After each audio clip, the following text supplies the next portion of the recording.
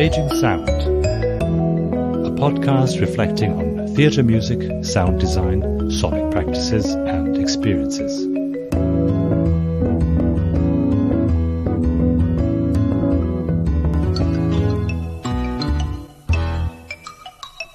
Welcome to Staging Sound, to another episode of this podcast. Well, this is the third installment, the third part of the first day of the conference called Theatre Sound as Collaboration, which was conducted in Munich in September 2023. And today we are hearing a presentation by Dan Scott, and he's going to be introduced by Lynn Kendrick. Before we start, one more quick word of advice, as this session was on headphone theatre and includes aspects of binaural recording, etc. It would be best if you listened to it with headphones on. Thank you. Welcome back to our third guest on our panel, Digital Minutiae through to Mega Musicals. I'm really pleased to introduce to you all the wonderful Dan Scott. He's an artist, musician and academic based in Margate in the UK, and he works across installation, performance, theatre and socially engaged practice, and has shared his work at the Tate Modern, Tate Britain, De La Warr Pavilion, Turner Contemporary and Whitstable Biennale, amongst others. The title of his presentation for us this afternoon is Sound Grottos and Echo Shells on the Digital Minutiae of Headphone Theatre.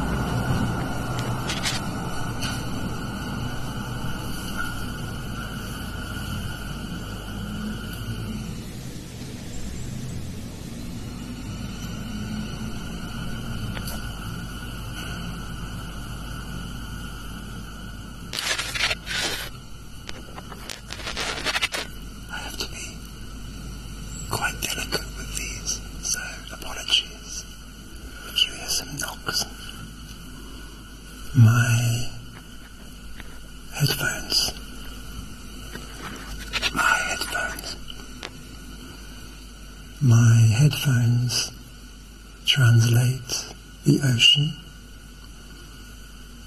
into a much smaller sound that roars from a mouth much smaller than my ear, into an ear that is covered by the mouth still speaking that bottomless sea. In his essay on seashell sound, Stefan Heimreich discusses the old practice of listening to the sea inside a seashell, which we're doing now. These shells are from Margate, where I live, which is a town on the coast of Kent in England, and this is my little gift, the sound of the sea in Margate to you. But he writes, the seashell is a whisperer of secrets, a threshold, and sometimes reversing identification as an organ of speech, it becomes an ear. He continues, ear seashell analogies remain saturated with the oceanic.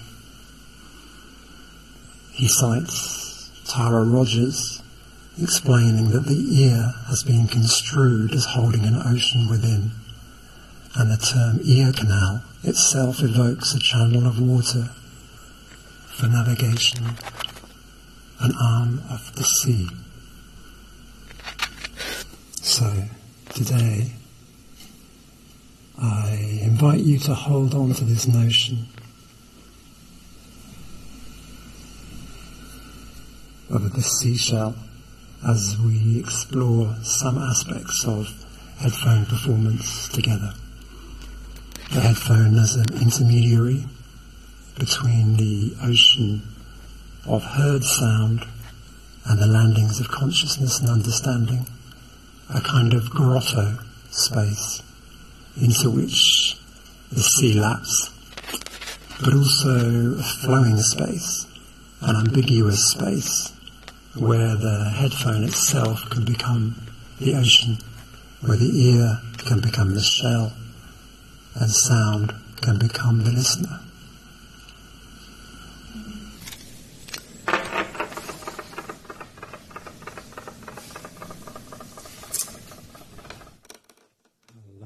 Hello. I'm Dan, so nice to meet you all. I've been working with headphones in different ways for many years now. I'm a sound artist, a musician, and a teacher. And headphones are just a part of my practice, not everything, but part of my practice. And just a kind of rundown of headphone projects that I've been involved in. I initiated a series of works for Tate's galleries called Sonic Trails, which were headphone pieces designed by sound artists to listen to the spaces and artwork within Tate Modern. And we worked with lots of 20 sound artists over like 6-7 years to develop headphone pieces for that.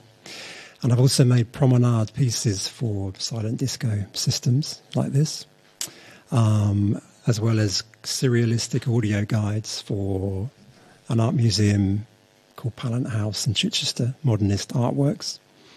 And most recently making musicals for headphones for a company called Headphone Story, which are binaural musicals that you listen to at home, but use this kind of technology to create intimate spaces for singing and listening. So today I invite you to come on this short journey through some modes and strategies for headphone performance, and drawing on some of the projects that I've been involved in, as well as some other things I'm going to share with you from other makers. And we're going to explore headphone space as an augmented aural space, as a theatre in the dark, as a space for invitation and participation, and as a space for communality. But I want to just we should reference this fact that the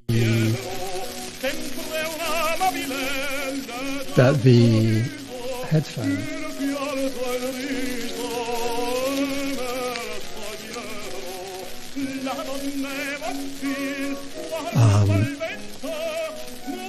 we should recognise that the headphone has got a long tradition in performance, and we could make the claim, for those of you in the room, I'll put this image up, we can make the claim that stereo audition through a binaural headset, as we're experiencing now, was invented for the hearing of live theatrical performance over 100 years ago, 140 years ago. Clement Ader, I don't know if I'm pronouncing his name correctly, apologies to Clement. He created a multi-microphone array on a stage at the 1881 World Expo and transmitted this performance to a live audience through the telephone system, 2 telephone cables to a binaural earpiece like this. And this became commercialised and became in France the theatrophone, in England the electrophone, and very interestingly one of the other cities, it was Budapest, and Munich was one of the only other cities that created a commercialised version of this. As Gasquio only notes in Stereophonica, fantastic history of stereo sound, the theatrophone would have been an audience's first experience of electrically transduced sound, acousmatic sound, sound without visual source, and stereo sound. So this is an amazing history. So we are existing now within a very antique technology.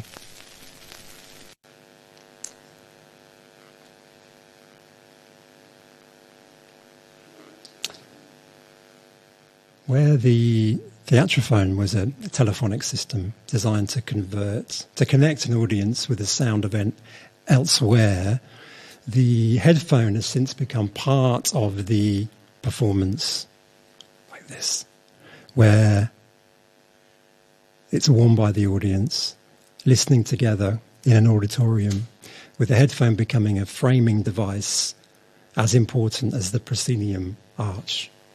We can see that visually. So we're going to begin this presentation with just me as voice performer and you as listener and viewer, spectator, perhaps participant. You're the audience. And we're in the here and now. And this is a very concrete reality. We're in a room together, listener and performer. We can trust this concrete reality. And those of you at home are eye and ear witness to this. And while our relationship is a bit more complex than that, you can trust this is some kind of concrete reality. We're at one-to-one scale, and I'm addressing you and you're listening.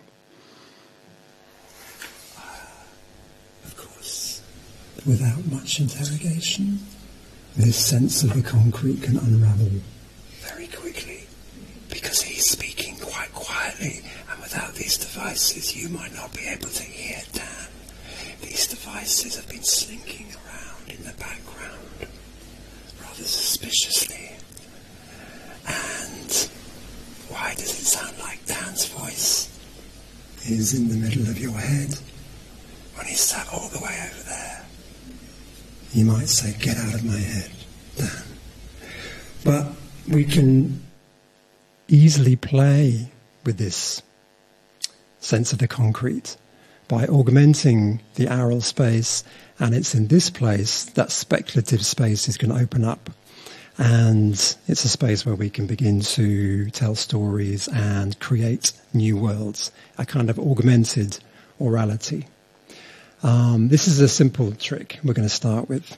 So I'm opening my piece of software here. I'm just going to press a button. We're going to create a new space inside this aural proscenium. Here we go. Now, it's very simple, easy trick, but it's quite delightful, because now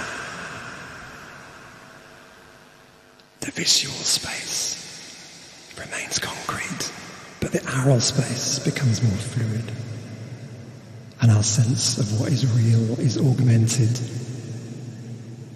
and disrupted by this new aural fiction. And I'm in a new space.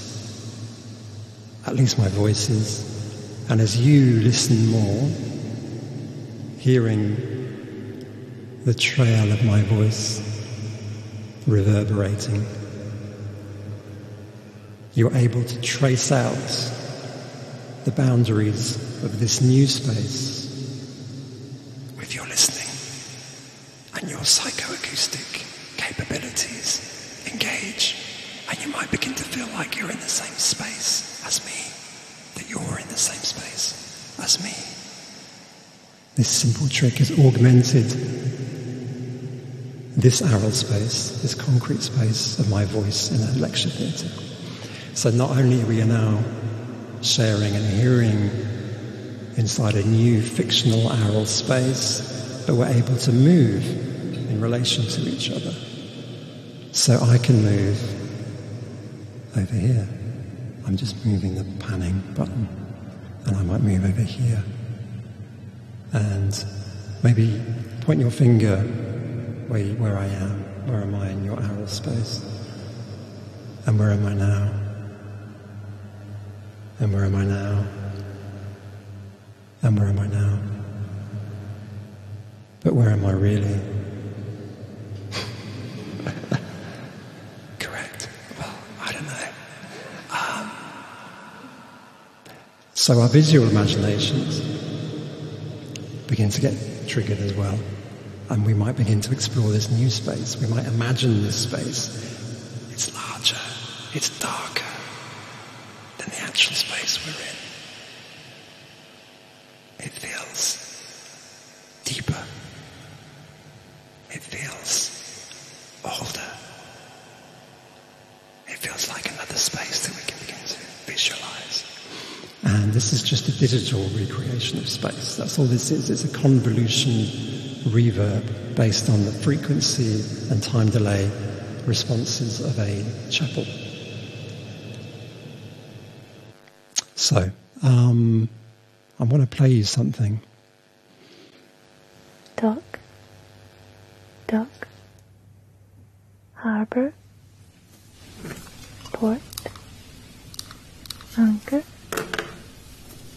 jetty.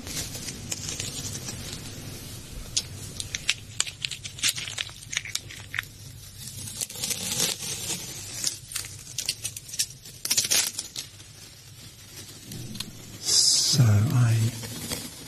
I played with this notion of an augmented orality with this headphone piece made for Tate Britain a few years ago. Right. Good. Feel. And the piece was designed for audiences to listen to whilst they're exploring this sculptural work by Philida Barlow called Dock. And this piece, the physical work, which is a separate artwork from what you're hearing now, was made of multiple sculptures constructed from cardboard, gaffer tape, plywood, paint, and it measured like 5 meters in height, but multiple objects. And they dwarfed the audiences, and the sound piece, Adrift, which was made for Tate's learning. I made this with the ASMR filmmaker Olivia Kisper, and it features all the materials used by Barlow in her work. But Olivia was manipulating these materials around a binaural microphone. And we hear the sounds of tape and wood, etc. But we don't hear them as huge. You have to go so far. So when you look back, you didn't see the coast. We don't hear them as huge objects, as vast structures, but as intimate materials placed closely and carefully to the ears. And the intention was for audiences to enter into this augmented aural space, which played with scale, from the tiny to the vast, and also with intimacy and the listening to the whispering, the tapping, within this private space of headphone listening, whilst walking and looking through the largest. Walking through this is one of the largest galleries at Tate.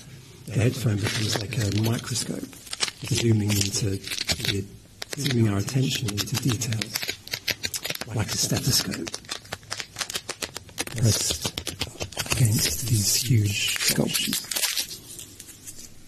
So the audience's concrete visual space was augmented by this other, more fluid aural space.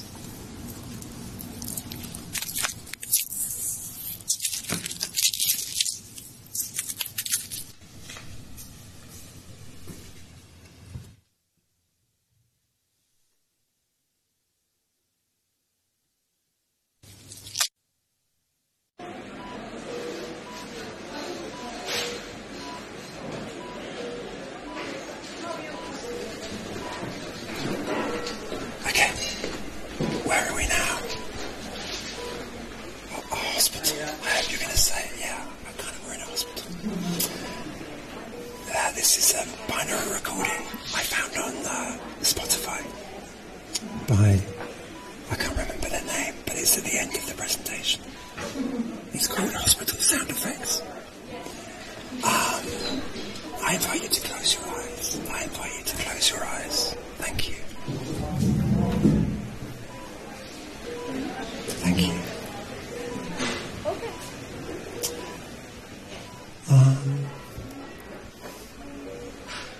We're moving from an augmented aural space where the visual is in dialogue or in counterpoint to the aural into this dark space. We're in a dark space of imagination.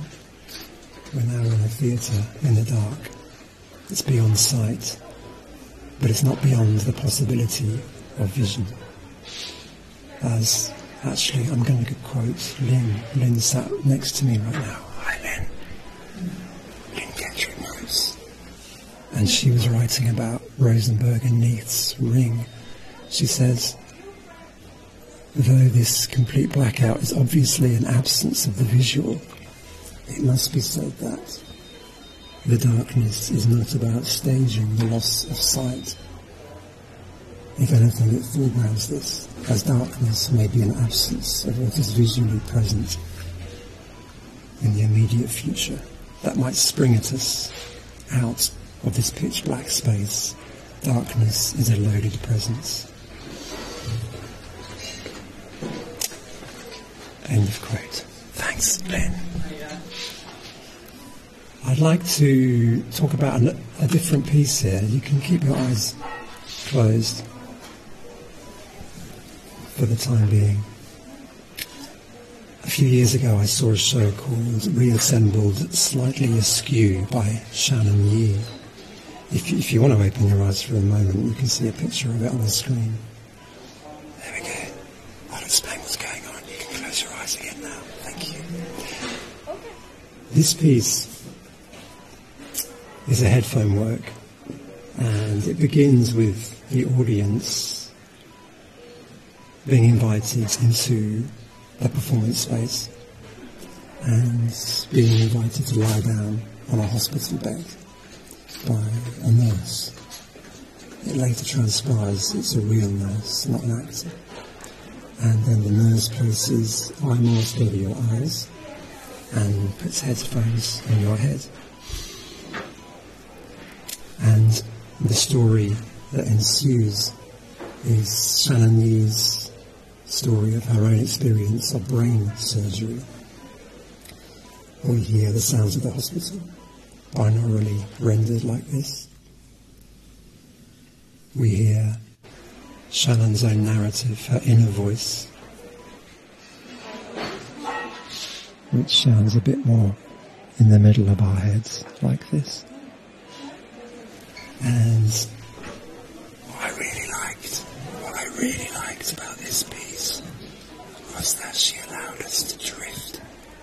She allowed the audience space to drift within their own imaginations. And something happened when I saw this show. I actually fell asleep. I fell asleep during the show.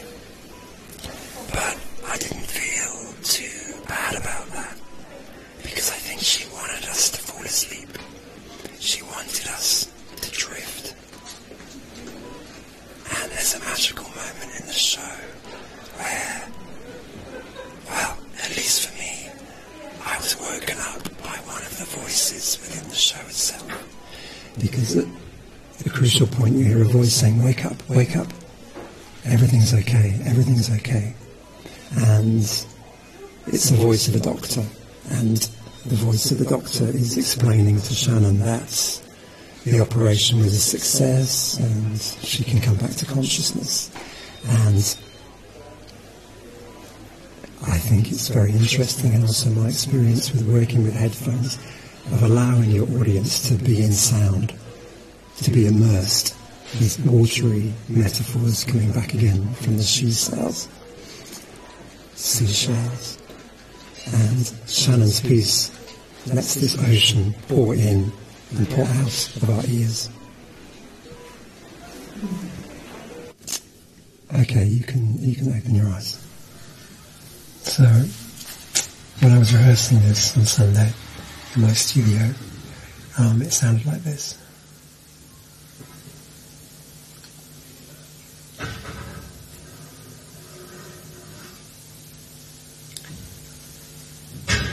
I mean, actually, this is Sunday. I am recording this on Sunday. This is me talking on Sunday. It's quite noisy. There was builders downstairs. I think they're downstairs. Maybe they're closer. Being really noisy, which is tricky because, this whole talk's quite subtle sounds. Anyway, I thought I'd just transport you to Sunday in Margate, just so you get a flavour where that's coming from.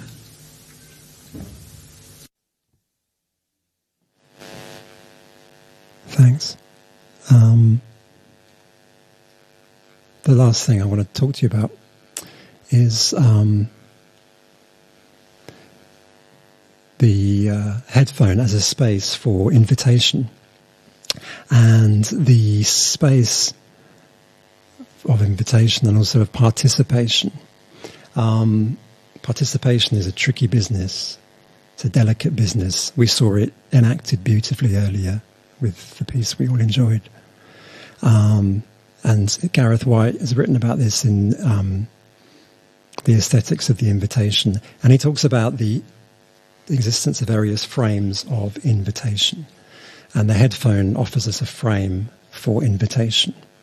And we might borrow techniques from headphone verbatim theatre, developed by Anna Devere Smith and Mark Wing Davey, where the performer is listening to testimony via headphones and repeating it with all of its idiosyncrasy, with all of its humanity to an audience. The body becomes a vessel for another's subjectivity.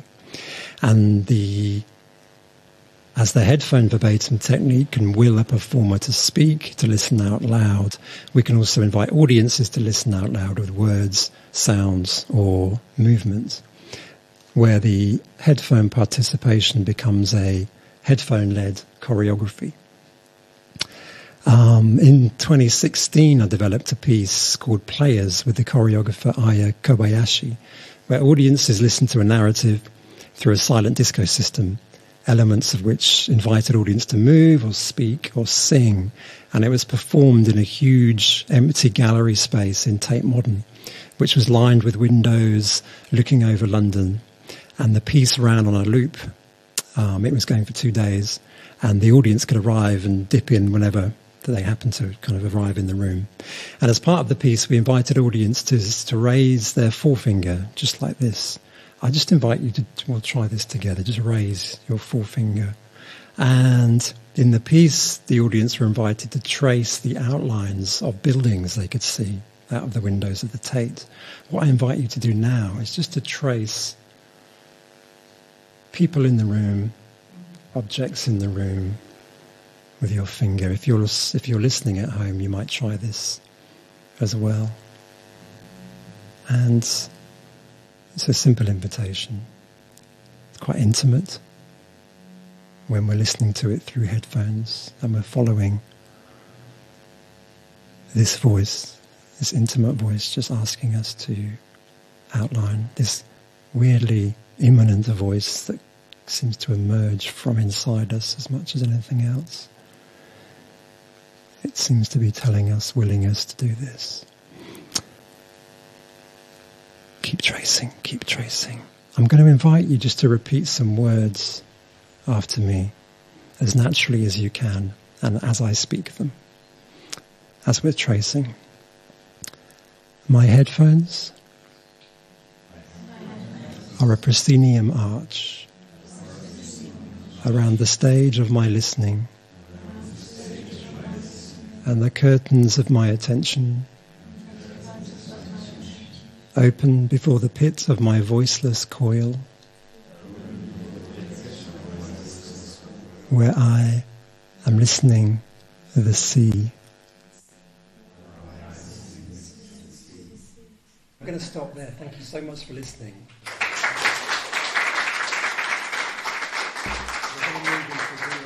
Thank you so much.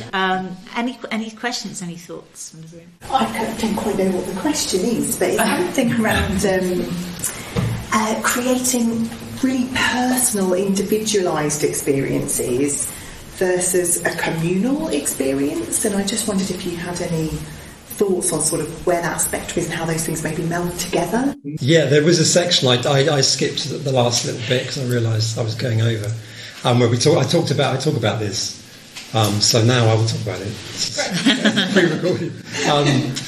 So I think I think what's really interesting about these kind of systems is that it has this dual nature of the private, which is what we're used to when we're walking around like London or a big city. We've got our headphones on and we're in this kind of private space. And it's a space where we use the headphones sometimes as a kind of like visible boundary to say like, I am absent, I'm not present, please don't disturb. We talk about this when working with students as often, that comes up in conversation a lot. Whereas when we're in this kind of space, we're all wearing the headphones and we know we're all wearing the headphones.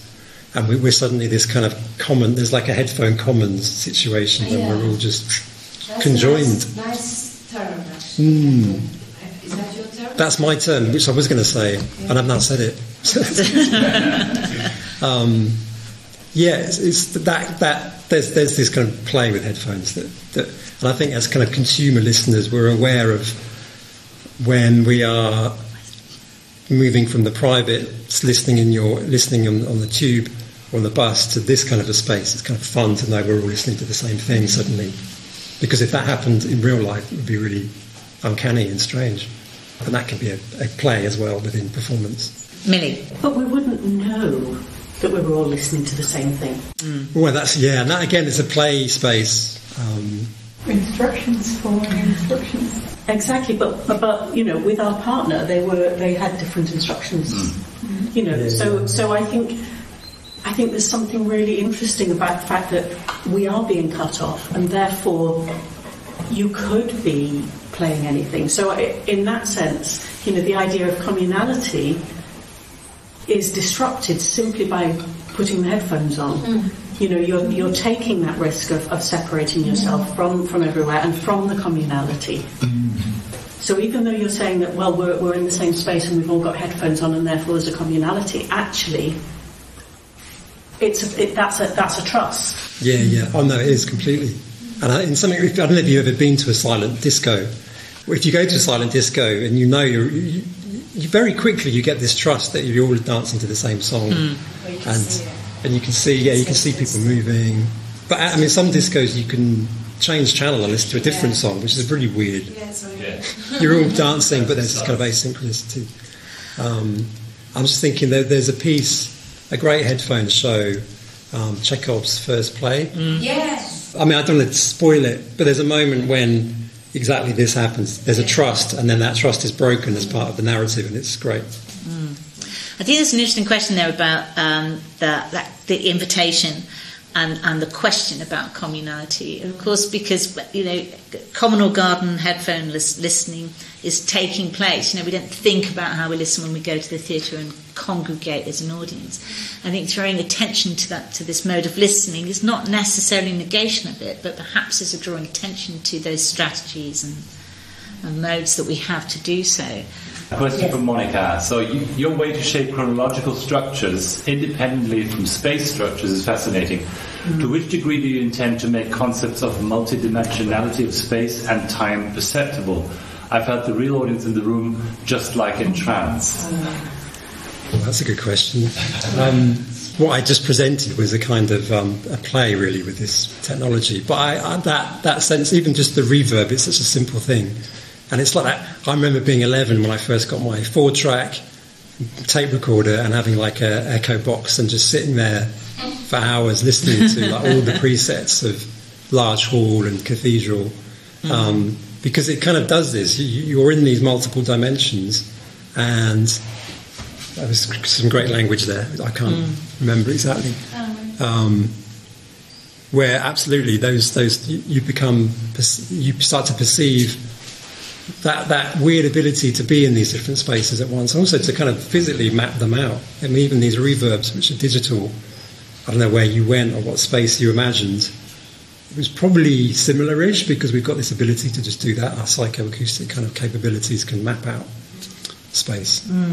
It's interesting you say that there, because there's also the matter and the digital capacity to also achieve that, as well as it being psychoacoustic. George and then David. So, a continuation of the three questions, but I think one thing that comes to mind is around purpose that would be really interesting to hear about, I guess, because in a sense, the setup you have where you bring us into some of the mechanics behind it is a bit of the magician that shows part of the trick, but not all the tricks. So there's also that tension in us kind of, ooh, are you tricking us now? Are we not? Is this real? Is this not? Which is a very much a relationship with the sort of artist, performer and audience. I'm enjoying it very much, but it's about us versus, the tracing where suddenly we are very intimately starting to be aware of each other's spaces and so on. So I guess it would be interesting to know maybe an example of where, because of the different purposes of different projects, you've actually made drastically different decisions. Yeah, and I think what I've shared today is techniques that they don't always coexist very easily in different projects. So some projects, like when you heard the one with the ASMR stuff, that was pure kind of augmented in the sense that you're walking around a space just listening. You're not asked to perform as much as like performance and listening. Listening is performance, etc. But yeah, being aware of what's possible and moving between modes is delicate. That's all I can say. And I was walking through lots of different techniques there. Thank you. Last question then. Yes, thank you, Dan.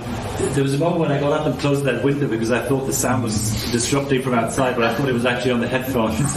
So what that leads me to ask is, do you sometimes play with, it feels, headphones are never completely, nowadays headphones isolate you quite effectively, but there usually is some semi-permeability or whatever, and that leads to sort of what I would call a palimpsest. You've got sort of one sonic layer and it's overwritten by another, which is perhaps an old one. So in one of your recordings there was a voice or a child or someone, and I kept sort of going, who's but of course it was in the recording rather than in the real space. But that guessing game of what is in this space and what is in my headphone space and how do they relate to each other, that's something that I've been fascinated with. And is that something you play with very consciously because you can't really block out everything? Or yeah, what I really enjoy, and I haven't really used this in a piece, I don't think. It comes up a lot from working with students. We play with this quite a lot. Is that like now when you're listening to a space binaurally, we're listening to the ears in the room of another subject somehow. This is my homemade